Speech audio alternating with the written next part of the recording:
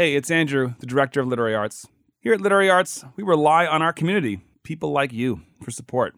To help make this podcast and all our programming possible, give today.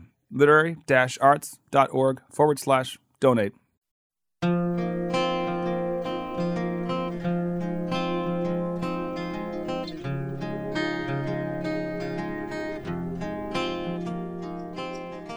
Welcome to the Archive Project. I'm Amanda Bullock from Literary Arts. The Archive Project is a retrospective of some of the most engaging talks from the world's best writers from more than 35 years of literary arts in Portland. This week's episode features Reza Aslan discussing his new book, An American Martyr in Persia, the epic life and tragic death of Howard Baskerville. Aslan was interviewed by Literary Arts Executive Director Andrew Proctor at the 2022 Portland Book Festival, which took place on Saturday, November 5th in downtown Portland. Persia, of course, is now known as Iran, and Iran has been in the news this fall for a new wave of protests in reaction to the death of 22-year-old Mahsa Amini, who was arrested by the morality police for not wearing her hijab properly and died while in police custody.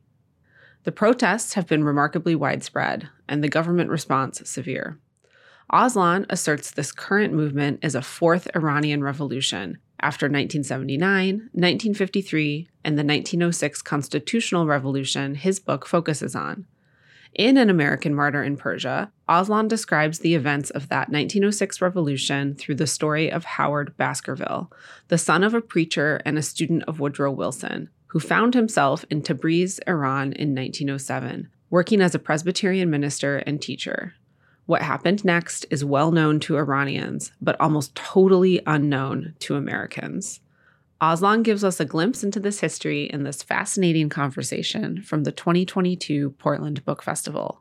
Let's join interviewer Andrew Proctor. It's so fun to have you back. It was about 3 or 4 years ago you were here for Portland Arts and Lectures, so I'm just thrilled to see you again. It's great to be back. I'm going to ask you to read just this first couple of pages from kind of the middle of the book, but it's kind of a great, I thought, entry for everyone here into the book, and it's everything about this book is not what you think, and that's what I loved about it so much. So, would you read? Sure. And say anything you would like to say. So about where that are we here? So this is the true story of Howard Baskerville, who was a 22-year-old Christian missionary from Nebraska, who in 1907 went to Iran, which was then known as Persia, and was assigned to a city called Tabriz in the northwest of the country, where he was to spend 2 years teaching English and preaching the gospel. And he arrived in the middle of the Middle East's first democratic revolution. And spoiler alert, he ended up fighting in that revolution and dying. It is, after all, called an American martyr in Persia. But this is his first arrival, when he first arrives in the city of Tabriz. Baskerville's first impression of Tabriz, as his carriage came rumbling down the Armenian mountains and onto the salt-whitened valley, could not have been reassuring.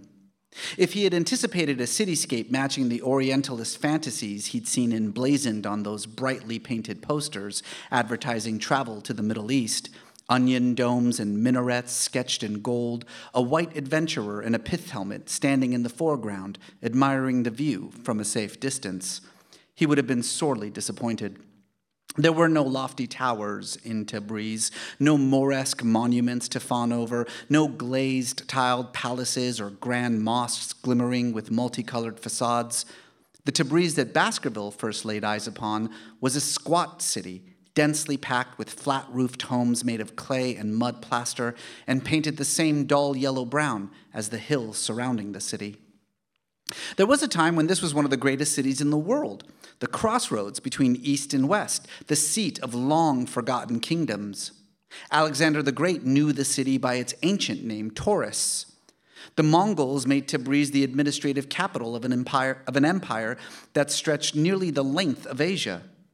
When Marco Polo passed through in 1275, he described beautiful gardens and fabulous riches. Merchants of the faraway countries come to Tabriz purchasing goods and fulfilling huge deals of precious and dear stones, which are plenty in the city, he wrote in his travels. From what Baskerville could view in his carriage, Tabriz looked like an old clay vessel that had been repeatedly shattered and put back together again, the cracks and fissures no longer concealable. The city had, in fact, been shattered several times. The basin upon which Tabriz sits is prone to earthquakes. Throughout its long history, it has been repeatedly razed and rebuilt. One earthquake in 1780 reduced all of Tabriz to rubble, killing practically the entire population, some 200,000 people. This city had also seen its share of invading armies, having constantly changed hands from the Russians to the Persians and back again during a century of war between the two empires over control of the Caucasus. Most of its architectural treasures, including the famed Blue Mosque built in 1465, were now just piles of colored rock. The only prominent surviving landmark was the Citadel, a huge compound left behind by the Mongols containing a mosque, a library, a mausoleum, and a courtyard with an enormous reflecting pool, all of it encircled by a wall 100 feet high and 25 feet thick. The Citadel could be seen from any point in town. For years, criminals condemned to execution were cast off its summit. To this day, Tabrizis repeat the story of the young woman who, condemned to death, was pushed off the Citadel, only to have her skirt billow out beneath her like a parachute. She landed gently at the bottom. That was the last time the Citadel was used for executions. Persians, as Baskerville would soon discover, are intensely superstitious people. Yet even this majestic monument was, by the time Baskerville saw it, a neglected ruin. Its crumbling walls a metaphor for the city itself, broken, deprived, still standing. Whatever anxiety Baskerville may have felt upon seeing Tabriz from a distance would only have increased once his carriage passed through the city gates. Tabriz looked, for all intents and purposes, like a frontier town in the old Wild West. Bands of armed gangs, their chests crisscrossed with ammunition, roamed across the city's main square. Everywhere he looked, there were elegantly dressed, mustachioed men wearing six-shooters and lounging atop horses or leaning against the sides of buildings. These men were bandits, brutes, and thieves, unschooled and unbreakable, defiant of all authority, loyal to none but their own. In America, they would be called cowboys. In Persia, they were known as lutis. Amazing. Amazing. So that's what I mean. Like, I did not see that coming at 77 pages. So it's interesting because Tabriz is not that far from Tehran, right? I mean, when you look at a map, they're a few hours apart. Yeah, I think in those days, you were on a swift horse. You could make it in a day. Yeah, a little more than a day. Yeah. So, I mean, it is this big multi-ethnic, multicultural city, and it's a frontier town. Like, all frontier towns? I mean, is that how you really think about Tabriz? Yeah, so it's a town at the absolute northwestern border of Iran. And it has, at that time, the Russian Empire on one side and the Ottoman Empire on the other side. And so, for centuries, it had been this important stop in the old Silk Route. And so as a result, like any of these sort of trade destinations, these frontier towns, it had become a real cosmopolitan city. Almost every religion of Iran at the time was represented in Tabriz. There was obviously, Muslims, Christians, Jews, but there were Zoroastrians and Baha'is and Buddhists who traced their lineage all the way back to the Mongol invasion. And so as a result, it had kind of garnered this reputation, first and foremost, as a fairly eclectic, cosmopolitan city, lots of ethnicities, lots of religions, but also because it was so distant from the center of government in Tehran, this sort of lawless no man's land, this kind of wild, wild west that was more or less run by these sort of the Persian equivalent of cowboys, this very important cultural position called the luti. And the luti, because I mentioned it, I feel like I want to spend just a minute because it's such a fascinating character. The luti was basically a gentleman bandit. These were mostly illiterate, mostly sort of poorer gangsters, essentially.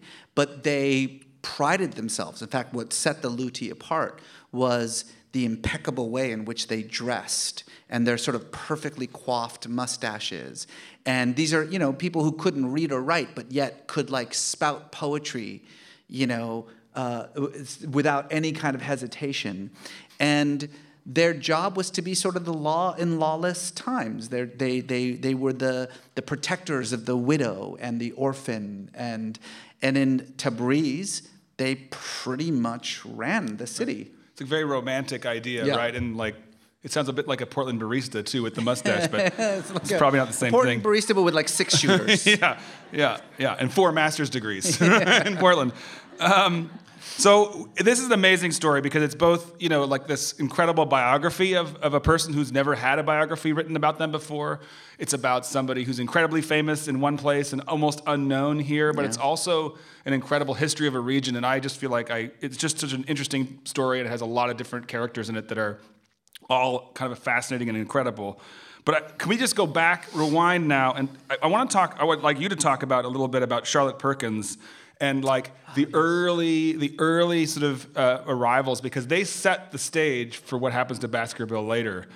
Could you talk about a bit of her? Yeah, absolutely. So, by the time Baskerville arrived in Tabriz, the mission there had been around for about 70 years or so. So not that long, but it had been founded by this young married couple, Justin Perkins and Charlotte Bass, who were sort of the first children of the Second Great Awakening in America. For those of you who don't remember, like your college history class, this was this period in the middle of the 19th century that saw this robust Protestant revival in America, where bands of mostly young, mostly women, by the way, began to sort of distance themselves from the churches, the sort of stilted formality of religion of their parents, and would go off into the woods, where they would come together for days at a time, listening to these sweat-soaked preachers,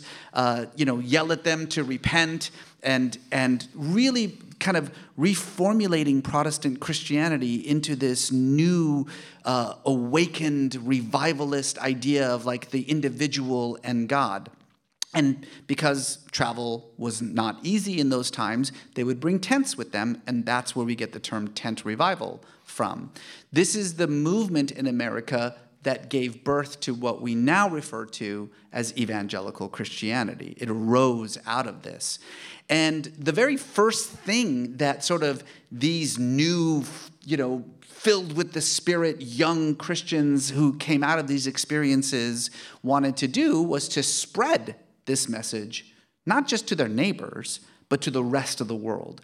And so it launched this missionary movement, this kind of passionate movement to go out to the darkest corners of the world, places untouched by Christianity, and to bring the message. And Persia was one of those dark corners. And so Justin Perkins and Charlotte Bass were a young married couple who became the very first Americans to be assigned to go and be missionaries in Persia. And as you can imagine, this was a very difficult, this is the end of the 19th century. Travel was no small matter by any means. I mean, you basically, like when you would go on a trip like this, you would say goodbye to everyone because chances are you would not come back. Charlotte Bass, they were the first Americans to preach the gospel in Persia. Charlotte was the first American woman to go east of the Black Sea, period. That's how sort of unknown this whole land was to most Americans. And they were there. It was very fascinating because they had been told by the Presbyterian Church, you're going to go there to save souls, but not Muslim souls. You can't really preach this gospel to Muslims just yet. It's a little dangerous to do that, but that's okay. Your job actually is to go there and preach this gospel to the Christians. Because you see, the Middle East is full of Christians. Christian communities that date their churches all the way back to the apostles. The Chalcedon Christians, Assyrian Christians, Armenian Christians, Nestorian Christians, these sort of ancient Christian communities. And the point that the Presbyterian Church was making is that they weren't really doing it right. Right? That their Christianity isn't correct. Our brand new evangelical revivalist version of Christianity is the right Christianity. So you're going to go preach Christianity to other Christians. That's what you're going to do. And they did. And they created a thriving mission. They built schools and hospitals. And they really kind of became part of the community, but at this horrific cost. Which is that 6 of their 7 children died, many of them before they even reached the age of 2, one who reached the age of 12, as a result of this ministry. But the end result of that was this thriving mission that Baskerville 70 years later was able to take advantage of. Yeah, and they were quite romanticized by the evangelicals back in America. Is that true? Of course, yeah. I mean, they were martyrs for Christ. Right. I mean, they themselves survived. Although, as you can imagine, Charlotte really, had a fairly severe mental breakdown because of she lost 6 of her children, but they survived and they built this thriving mission. And yeah, that turned them into, people would, I write in the book, people talked about Charlotte and Justin the way people would have talked about Christians who'd been eaten by lions in the Colosseum. Right. Like that's how they talked about them. Yeah. Well, so you've got a picture now to Breeze, and we've got a picture of this missionary movement, and this is sort of the collision that's about to happen because they enter into a political moment in Persia, or right. Baskerville enters into the political moment that's like really intense. And it's the Persian Constitutional Revolution, which I had never heard of, and I think it's not talked about a lot, as far as I can see.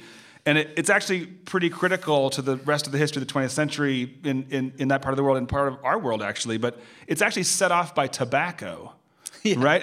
So? Can you talk about But the Constitutional Revolution is going on when Baskerville arrives, but it actually it begins a little bit before his arrival. It began before he arrived. Yeah, it technically started in about 1906, and it was the result of a lot of disaffection in the Iranian community about the state of the economy, the way in which the resources of the country were being sold off to the British and the Russians, and also just like a lack of any kind of ability to have a say in the decisions that run their lives. And so around 1905, 1906, a group of young, zealous Iranians poured out onto the streets, backed by business interests and by the clergy at the time, and demanded a constitution. They demanded a constitution that would lay out the rights and privileges of all the citizens in the country, and they demanded the creation of a parliament, an independent legislative body that would not only have the ability to pass laws, but far more importantly, would have the ability to curb the unchecked authority of the Shah, the monarch. Iran was an absolute autocratic country at the time.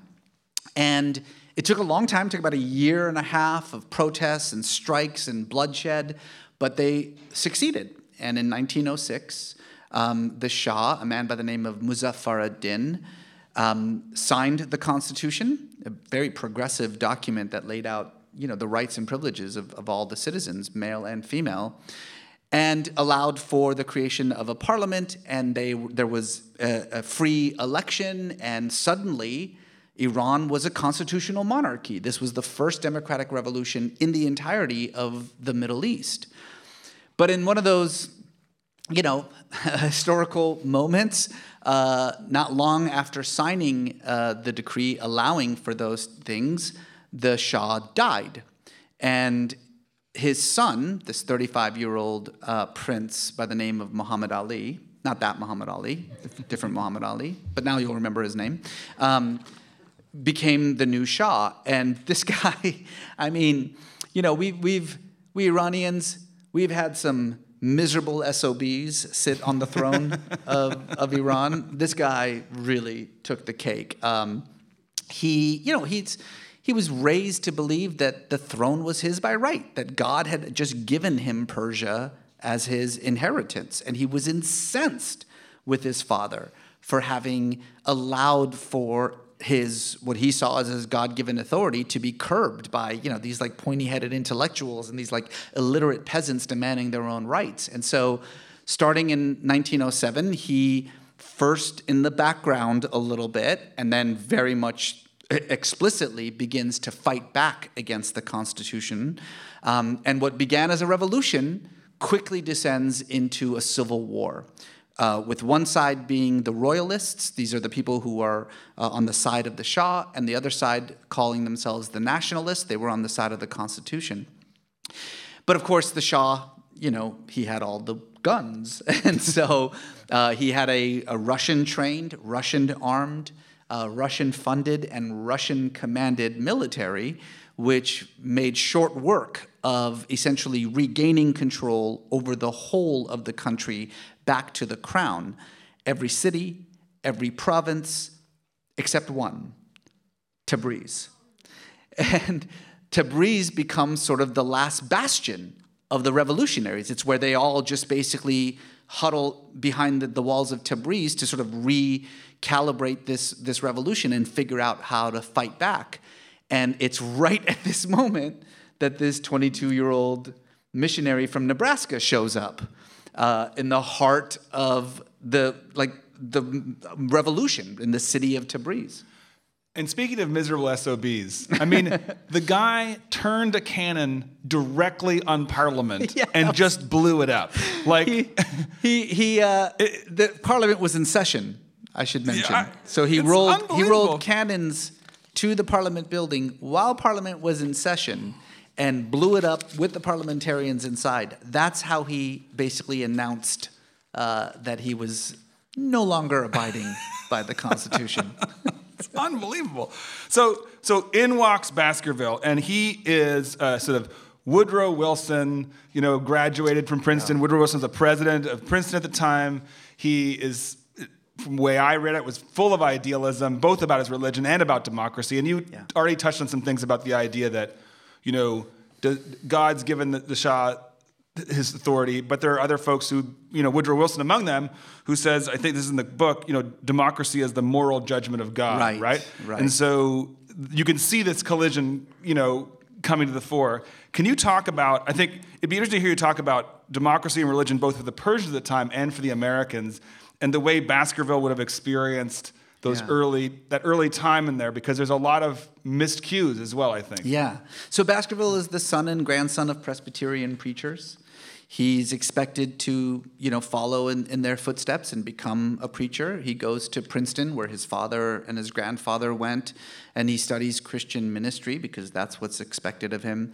But Princeton had just recently gone through this kind of educational reform at the hands of its new president, Woodrow Wilson, at the time, in which part of the reforms were that all students now, regardless of what your major was, had to take 2 courses outside of your major.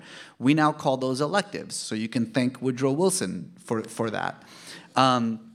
So his junior year, he had to take these 2 electives. So after 2 years of just burying his nose in the Bible, he decides he's going to take 2 courses with Wilson himself, who was not just the president, but by far the most popular professor there. And Woodrow Wilson, we now know, very complicated man. On the one hand, he helped win World War I. He defeated fascism. He created the League of Nations, the forerunner to the United Nations. He was a globalist before we had a term for that. He essentially, created what we nowadays refer to as international law. He basically made that. Also, he was an unrepentant racist, like the most despicable kind. I mean, a guy who, long after the Civil War was over, was still taking the Confederate side. A guy who, when he was president of Princeton, refused to follow the lead of the other Ivy League schools and allow black students. And when asked why, his answer was, because it would be embarrassing for them and for us. This is a guy who, when he became president of the United States, rid D.C. of its entire black labor force, just fired every black person. This is a guy who once screened Birth of a Nation at the White House. So, okay, complicated guy. Mixed results. Yeah, mixed results. But he had this idea about democracy, which sounds familiar to us nowadays, but back then was kind of really exciting and new, that democracy wasn't, America's gift. It was God's gift, that God had created democracy, that popular sovereignty was the will of the divine, and that all peoples everywhere would one day be free. And, imagine like you're a 20-year-old kid and you're listening to this. I mean, it's exciting. I think Baskerville was really moved by the passion with which Wilson kind of fused religion and politics. And so when he graduates a year later, he decides rather than go back and become a country preacher, which was what is expected of him, he would have just a little adventure. Yeah. And he applied with the Presbyterian Board of Foreign Missions for a short-term mission trip. And so when he arrives in Tabriz, he's there to preach the gospel. That's what he's there. He's going to teach English at the missionary school, and he's going to preach the gospel. And by then, they had started preaching to Muslims. It'd been 70 years, so they were, it was what he referred to as the Mohammedan work. That's what he was there to do, the Mohammedan work. But he suddenly arrives in the middle of like the exact thing that Wilson had been talking about for a year, right? I mean, it's like he's walking into a history book. There's a revolution taking place in his city by people who are demanding their most basic rights and freedom and who are willing to sacrifice themselves in a fight against this tyrant, this bloodthirsty tyrant who wanted to take it away from him. So he immediately is drawn to it, but he's also told repeatedly by the school that has employed him, by the church that sent him there, and most importantly by the U.S. government that controls his actions, that none of this is his business, that he can't have anything to do with the revolution. He's there to teach his courses. He's there to save souls, not lives. That's what he's there to do. And if he does anything different than that, then they'll immediately ship him out of the country. And it's the last thing that he wants is to leave this experience. So that's kind of what he does. For about a year and a half, he puts his head down, teaches his classes, preaches the gospel, tries to pretend that none of this is happening, but he just can't. It draws him to it in this kind of compelling way. Well, and it's important to say that the population of Tabriz and this school are not separate. Like these are his students, right? And so it's the death of some of his friends and students that bring him into the fray, I think. Yeah, he cannot. I mean, look, there were 5 American families there. So, not a huge American community, but there were a lot of Europeans and that's it. Just Americans and Europeans. That was it at the school. And some Persians and Turks and some Middle Easterners. But the Americans especially understood that whatever happened to Tabriz, whatever happened in this conflict between the Shah and the revolutionaries, it wasn't going to affect them in any way. If the Shah won, they would just continue doing what they were doing. If the revolutionaries won, they would just continue doing what they were doing. And so for a while, I think, that idea that he was safe from the violence that was taking place on the streets, I think kind of buttressed his not his idea, but his decision to put his head down and do the work that was demanded of him. But you're right. I mean, he is teaching children, teenagers, whose fathers are and mothers and brothers and sisters are being slaughtered just outside the gates of the school by, the Shah's army trying to invade Tabriz and control Tabriz. And it starts to weigh on him. And I think making matters worse, he is given an extra class his second year. And the class is a history class in the American Revolution. So this kid, this 23-year-old kid, is teaching these teenagers about revolution while after class they are going out to fight one. And I think the hypocrisy just becomes overwhelming for him. Right. And it's, America's sitting on the sidelines of this whole thing and just sort of being like, whatever. And then you've got Russia and Britain playing the sort of so-called the great game, and we can sort of talk about that a little bit, which is they're trying to manipulate outcomes exclusively for their benefit. Absolutely. There's no interest in litigating any of this to anyone's benefit in Persia, as far as I could tell.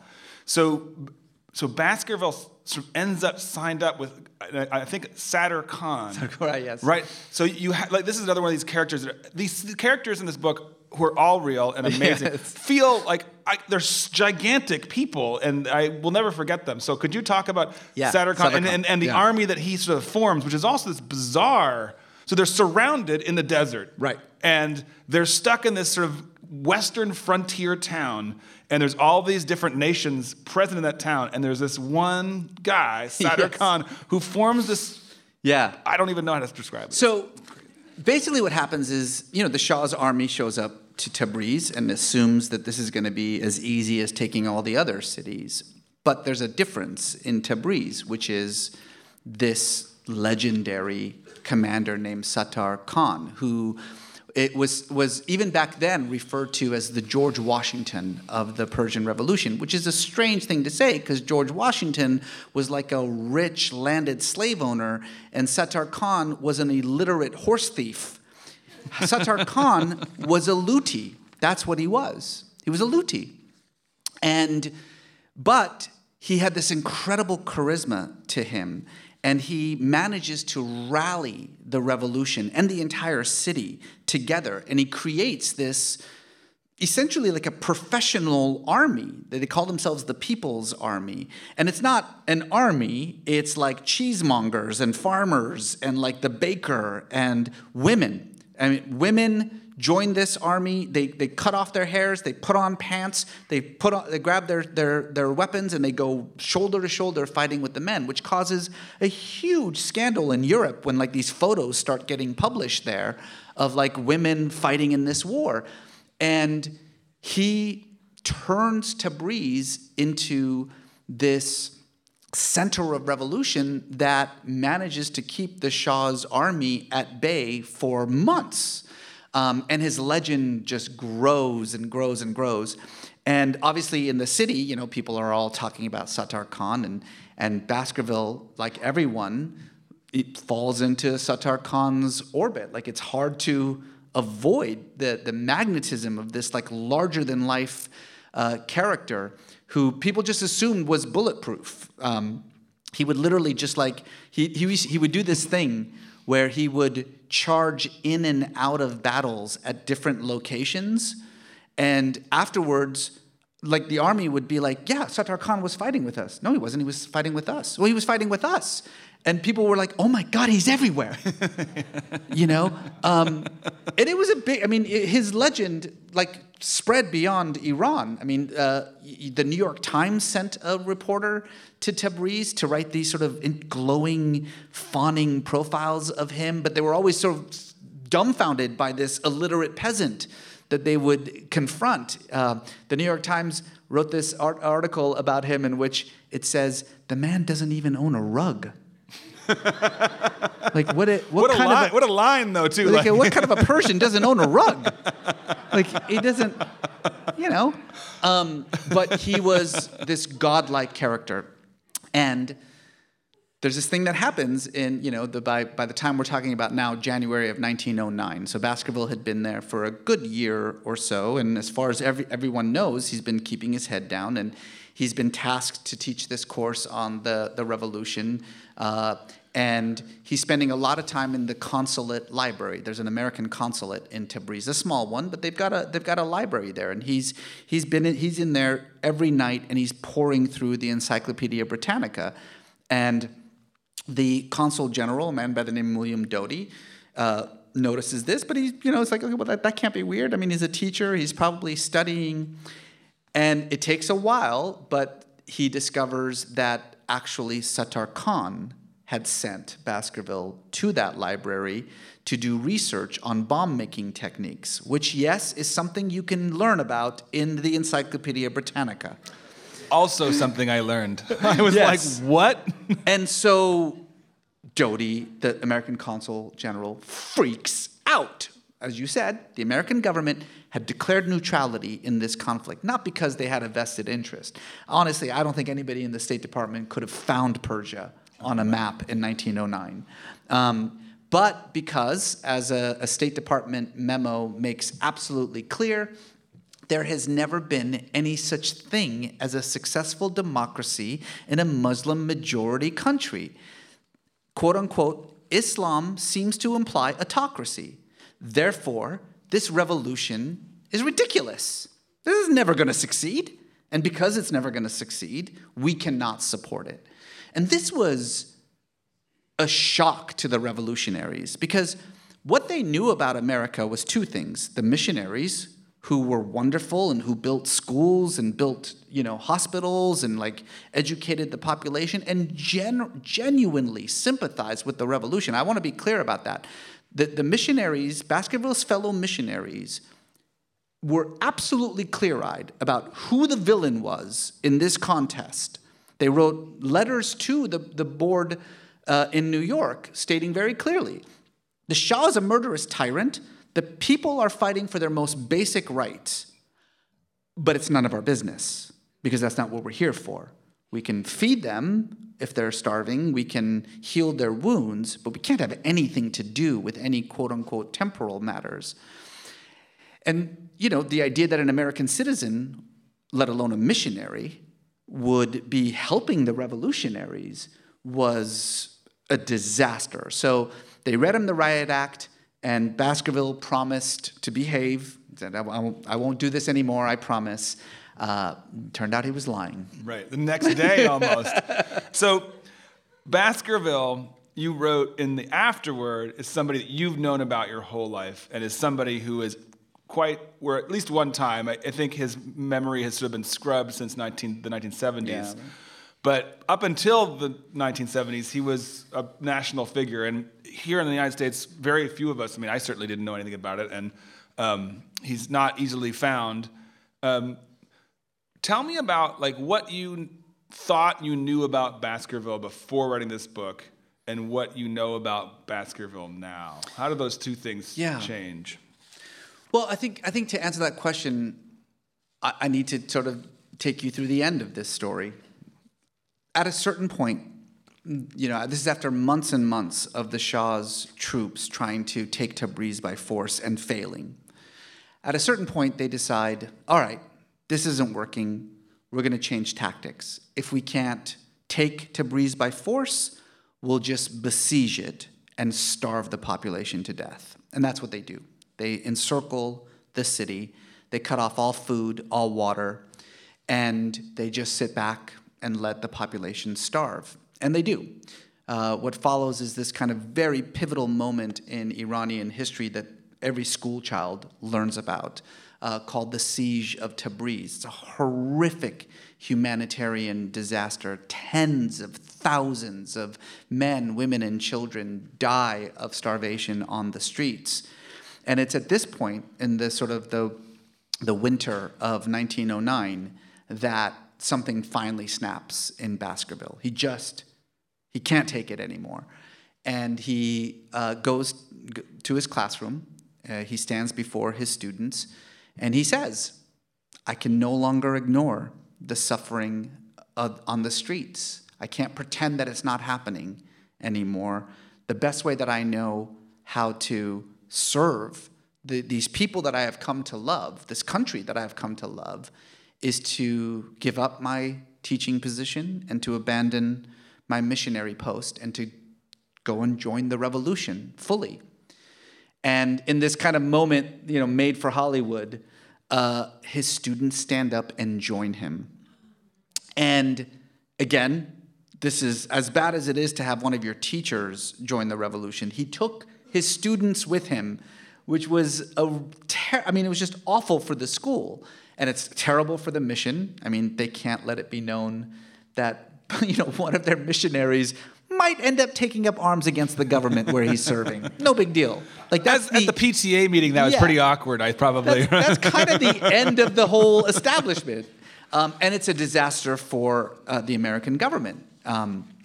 And so the American Consul General, the same William Doty who had read him the Riot Act a few months earlier for using the Encyclopedia Britannica to give Sattar Khan bomb-making instructions, goes to him as kind of a one last attempt, like a last try to talk this kid out of this, foolish endeavor that he has signed on to.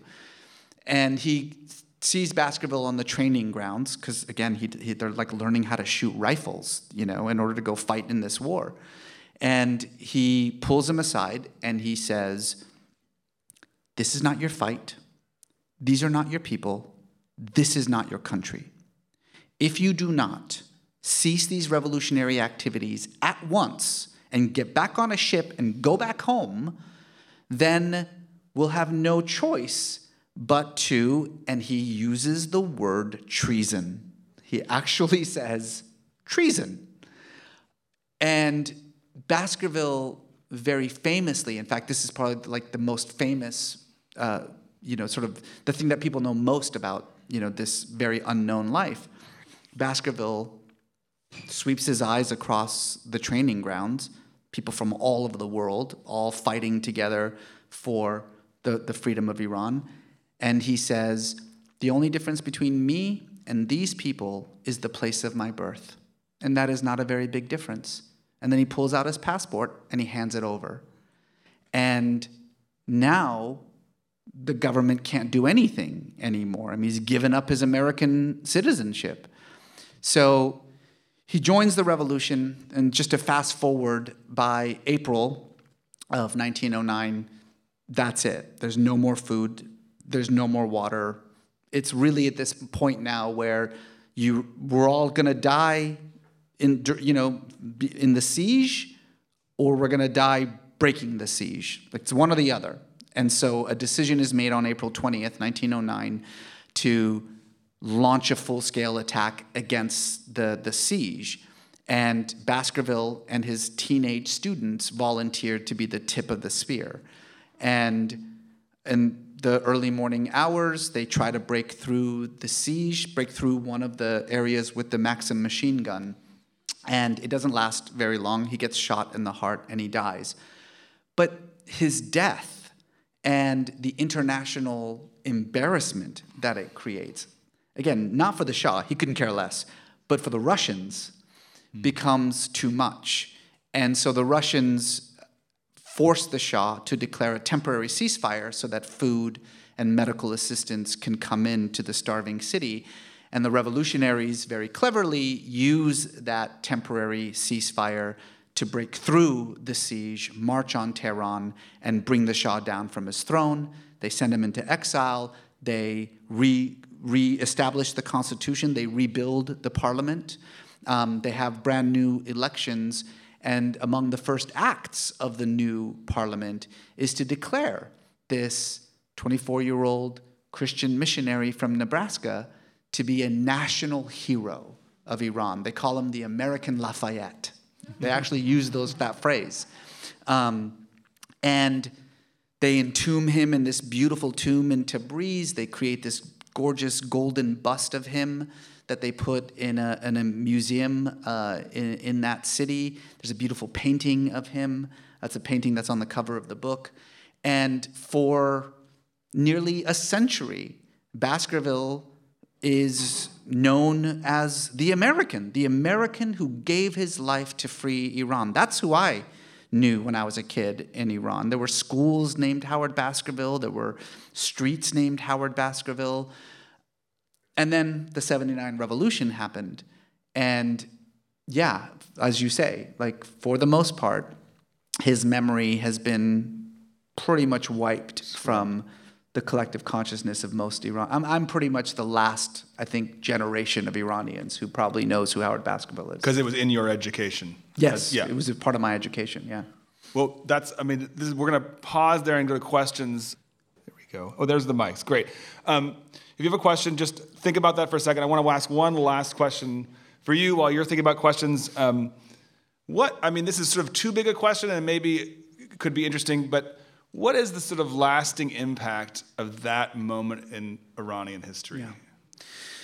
Well, so Iran again becomes a constitutional monarchy for a little while. And then the First World War happens, and the devastation of that war and the economic and humanitarian crisis that it causes creates this, vacuum of power in Iran that is eventually in 1921 filled by one of those Cossack soldiers. In fact, the commander of the militia that shot and killed Baskerville, which is crazy but true, named Reza Khan, who, with British backing, rolls his troops into Tehran and declares a military coup in 1921, and then in 1924 declares himself the new Shah and establishes what is called the Pahlavi regime. That is the regime that was overthrown in 1979. And I guess, on one hand, you could look at this, and where Iran is today and think, oh, so I guess that was all for nothing then. Baskerville died for nothing. His students died for nothing. That whole revolution was for nothing. And I can see why people would say that, but you have to understand that there wouldn't be the revolution that we're seeing today in Iran if it weren't for that first revolution. Mm-hmm. That revolution created the most robust political protest culture in the world. There have been 4 major revolutions in Iran in the span of a little more than 100 years. The one the Baskerville died in, the 1953 revolution, the 1979 revolution, and what is happening right now today, which can only be described as a 4th revolution. None of that, I don't think, would have happened if it hadn't been for the events of 1906. Wow. Are there questions out there? What would you like to know? We've got somebody with a roving mic, I think, here at the back and at the side there. I see one hand over here, and there we go. Great. What are your hopes for the future of Iran with the 4th revolution that you were just describing? That's a great question. Thank you. Look, on the one hand, when I see Iranians on the streets dying for the exact same rights that Baskerville died for 115 years ago, and we're still there, we still don't have that, the demand to have a say in the rights that and the decisions that control your life, that's not a big ask. That's literally the most basic of human rights. It's hard not to be depressed. It's hard not to think that 100 years of struggle and fighting and revolution, and we're still not there? We still don't have it? On the other hand, I've been watching Iran for a very long time. I lived through a revolution, and I've never seen anything like this before. This is unlike anything that I've seen. Part of it is because it's a Gen Z movement, and part of it is because it's a feminist movement. And these women, these young people, are at this place now where they are not interested in reform. They're not interested in compromise. They're not interested in a little bit of give, which is what, most of the last 40 years of uprisings in Iran have been about. Just give us a little more. We want changes. They're not interested in change. They want to burn the thing to the ground and start over again. And they are not going to compromise. They're not going to take a single step back from that. If anything, this movement seems to be expanding by the day, bringing in different groups, even religious groups now. Conservative groups are joining in this revolution. You're seeing women dressed head to toe in the chador, the sort of very traditional, pious Islamic dress for women, standing next to women in jeans and T-shirts, and without any covering on their heads at all, both of them holding hands, both of them saying, down with this government. There's no defeating that. There's no defeating that. Now, I will say that this government is ruthless and murderous, and they will kill to the last person on the street if they have to. So we are seeing two forces, neither of which are willing to give an inch. But that said, I feel hopeful. I think it's going to be a long road. I remind people that the revolution of 79 started in 77. It took 2 years to get to 79. And it's going to be a bloody road. But at this point, it has been made perfectly clear that as large as this coalition is, as national as it is, it's everywhere. It's not just Tehran, it's everywhere. That they are speaking in a single voice. And that voice is that this regime is over. And they will not accept anything else. And all we can do, I think, from afar is to continue to elevate their voices, to continue to pay attention. Honestly, when people ask me all the time, like, what can we do to help the people of Iran? Well, when you ask the people of Iran, what do you need? They say, pay attention. That's what we need. Pay attention. They live in a country in which the government is trying to tell them that nobody cares, nobody sees them, nobody hears them. Any minute now, they can just turn off the lights and kill everyone. And so you better go home before we do that. We have the ability to say, we hear you. We're paying attention. We're going to shine a light on this for as long as it takes. And that is far, far more powerful and valuable than you think it is. Wow. Thank you for that wonderful question. We have scratched the surface of this book today in this conversation. If you thought you got a lot of new information and a great story, you only got a tiny piece of that story. Thank you so much for coming here. Thank you, everyone. Thank you. That was Reza Aslan, author of An American Martyr in Persia, in conversation with Andrew Proctor at the 2022 Portland Book Festival. This has been Literary Arts: The Archive Project. It's a retrospective of some of the most engaging talks from the world's best writers from more than 35 years of literary arts in Portland. The Archive Project is produced in collaboration with Oregon Public Broadcasting. To hear more, subscribe wherever you get your podcasts. Our executive producer is Andrew Proctor. The show is produced by Crystal Ligori and Donald Orr for Radio and Podcast, with oversight by Amanda Bullock and support from Liz Olafson and Alberto Swem. Special thanks to Literary Arts marketing staff Jyoti Roy and Hope Levy, and the entire Literary Arts staff, board, and community. This show would not be possible without them. Thanks also to the band Emancipator for our theme music, and thanks to all of you for listening. I'm Amanda Bullock, and this has been another episode of the Archive Project from Literary Arts. Join us next time and find your story here.